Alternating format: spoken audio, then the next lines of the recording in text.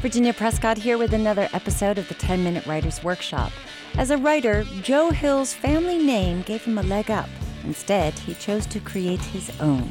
We sat down with the best-selling author just before his appearance at Writers on a New England Stage at the Music Hall in Portsmouth, New Hampshire. I'm Joe Hill, and this is the 10-Minute Writer's Workshop. Which is the most difficult for you to write? Is it the first sentence or the last? Definitely the first sentence. Usually when I write the last sentence of a book, I've had it in my head for a few months.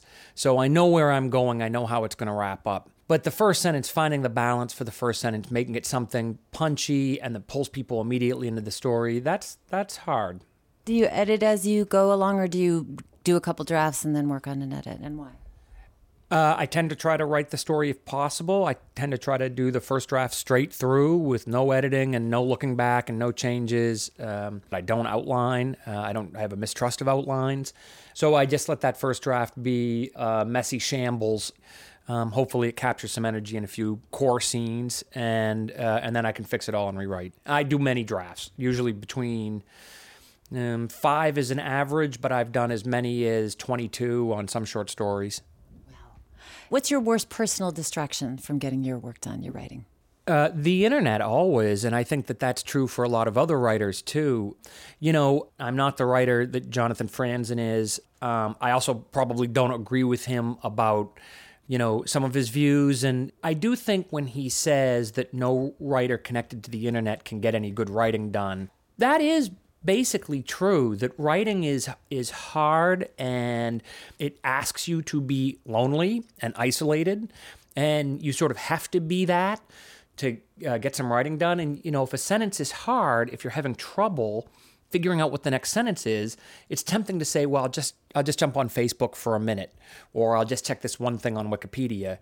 And 45 minutes later, you're still online and you haven't got any writing done. And I think it's important to be alone and to be willing to be uncomfortable and to sort of hug your frustration to your chest and just sit there and have that struggle to find the next good sentence and the next good sentence after that. Are there any personal habits that you've picked up along the way that would be helpful for new writers to pick up, or anything to avoid, maybe? I guess I would say the most important thing is not to feel that any one day of work matters that much. It's important not to sort of get your self-image wrapped up in your day of work. You have one great day of work and you think, wow, I'm John Steinbeck. I'm a literary genius. And then you have a bad day of work and you think, this is horrible. I should quit. I'm the worst. I can barely scratch my name in the dirt with a stick. I'm the worst writer who ever tried to do this. The truth is, your good day of work wasn't as good as you thought it was, and your lousy day of work wasn't as bad as you thought it was. And writing a novel or even a short story happens over a long period of time, and they're kind of like, they form like stalactites, one drip at a time. And it's just a mistake to feel like the way any one drip falls really matters when in the end, you're left with this overall structure. What's your best environment for writing? Well, I don't know that I do have one best environment. One of the great things about being a self-employed writer is you can shift from place to place. And so it's a corny trick, but if you're frustrated, if I'm sitting in my office and I'm not having a successful day of work, I can take a break and make a cup of tea and take my notebook out on the back porch and work on the back porch. And sometimes just the change of environment loosens something up, and suddenly I'm able to write a little more effortlessly. I work in my office. I've worked in my bedroom. I have a little reading nook, and I've worked on the desk there. I've worked in the backyard. I wrote a huge chunk of horns at the Museum of Science in Boston while my kids were taking a course down there. I sat in the cafeteria and wrote a whole bunch. I've worked in the Exeter Public Library, the Boston Public Library, and I worked in a Panera Bread in Somerville when I was working on a bunch of the firemen. And any place can be a good place, potentially. And what are you using? Are you writing in longhand? Are you typing right onto a computer? So the last few years, I have done most of my first drafts longhand. If time allows for it, that's my preferred way to write a first draft. I've done a lot of work in comic books, and I'm terrifically close with Gabriel Rodriguez, who was the longtime artist on my comic Lock and Key. And when we were finishing up the comic, he came to Exeter, New Hampshire, where I live, and drew a few pages there. He was just hanging out with me, and he worked on his pages. And it was great to watch a page develop. And what fascinated me was how loose his page was at first. It was just shapes, and you could feel him just sort of plotting how to place the images and use the space properly. And I loved that it was just this loose, fun mess that eventually solidified into something brilliant. And I thought that's what a first draft should be. So I work longhand in a notebook, and that's just for me. No one ever sees those notebooks. And I cross things out, and I write notes to myself in the margins. And I find that terrifically liberating. And it segues naturally into the second draft, which is when I copy stuff into the computer, tightening and changing as I go, adding scenes, taking stuff out. So by the time you get to the second draft, you've done a completely full reinvention of the book. Are there any books or tools that you would recommend to new writers to help them along their way? I think Bird by Anne Lamott is something of a classic, and it focuses on the right aspects of writing, the aspects which can be taught, which is, I think, primarily a question of outlook. How to treat yourself, how to think about yourself, not how to think about this one day of work or how to solve a scene or how to introduce a character, but just sort of how to live as a writer, how to be as a writer. Because that's, I think, the fundamental challenge. How do you settle into that job? How do you make your way through the days?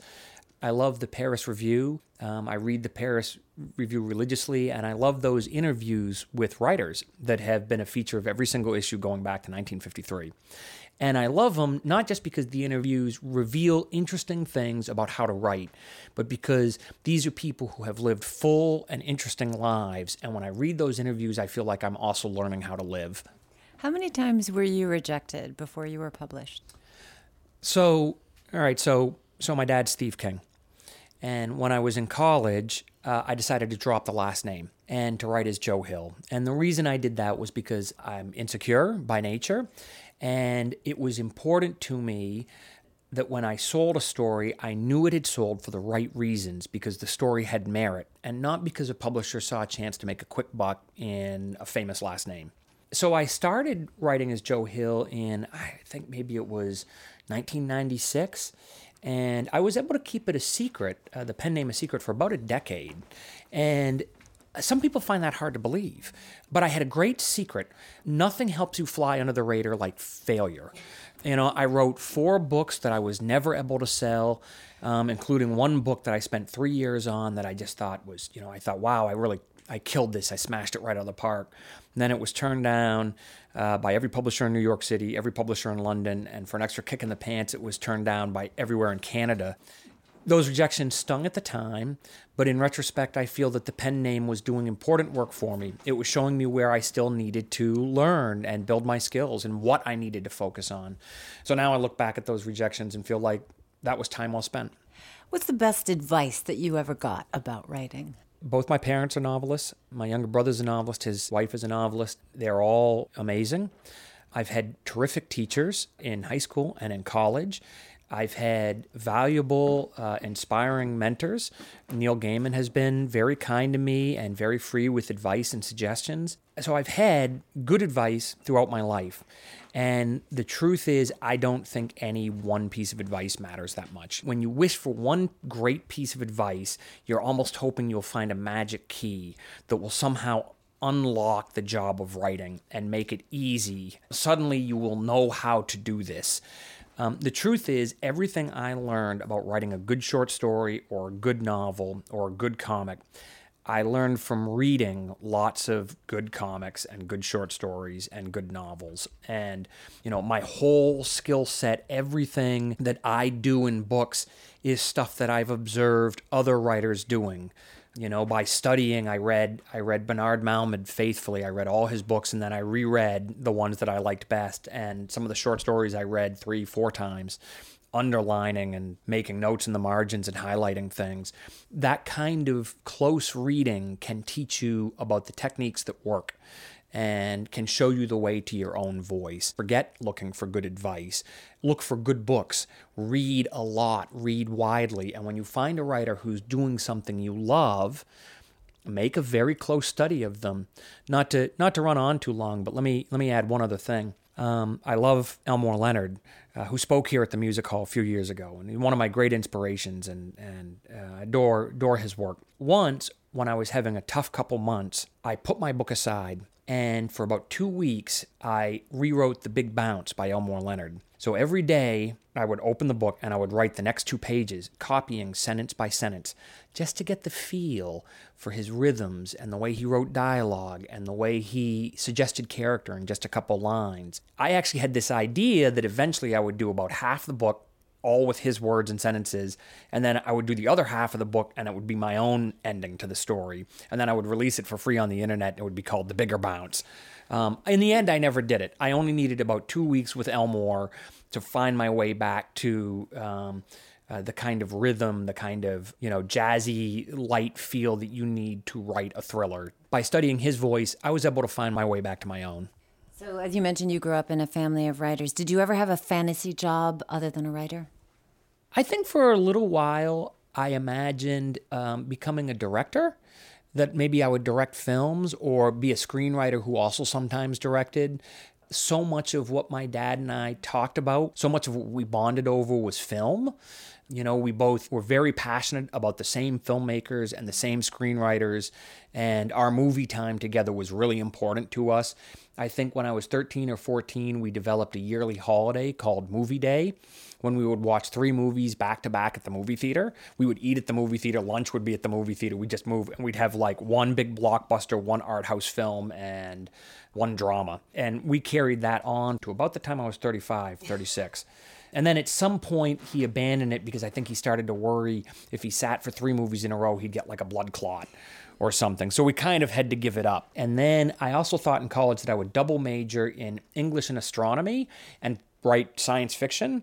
The stumbling block there turned out that apparently to do astronomy, you need to know math and science.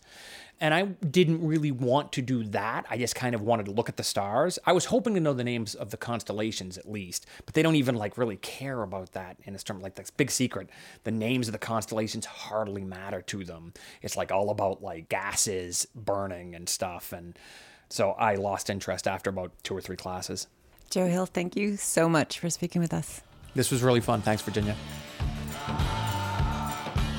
That was Joe Hill. His latest thriller, The Fireman, just hit stores on May 17th. The 10-Minute Writers Workshop is a production of NHPR, produced by Sarah Plourde with help from Maureen McMurray. There is loads more advice on putting your creativity to work. Just hit the subscribe button wherever you get your podcasts. And if you enjoyed the workshop, give your authorial muscles a stretch by writing a review. That'll help others find us.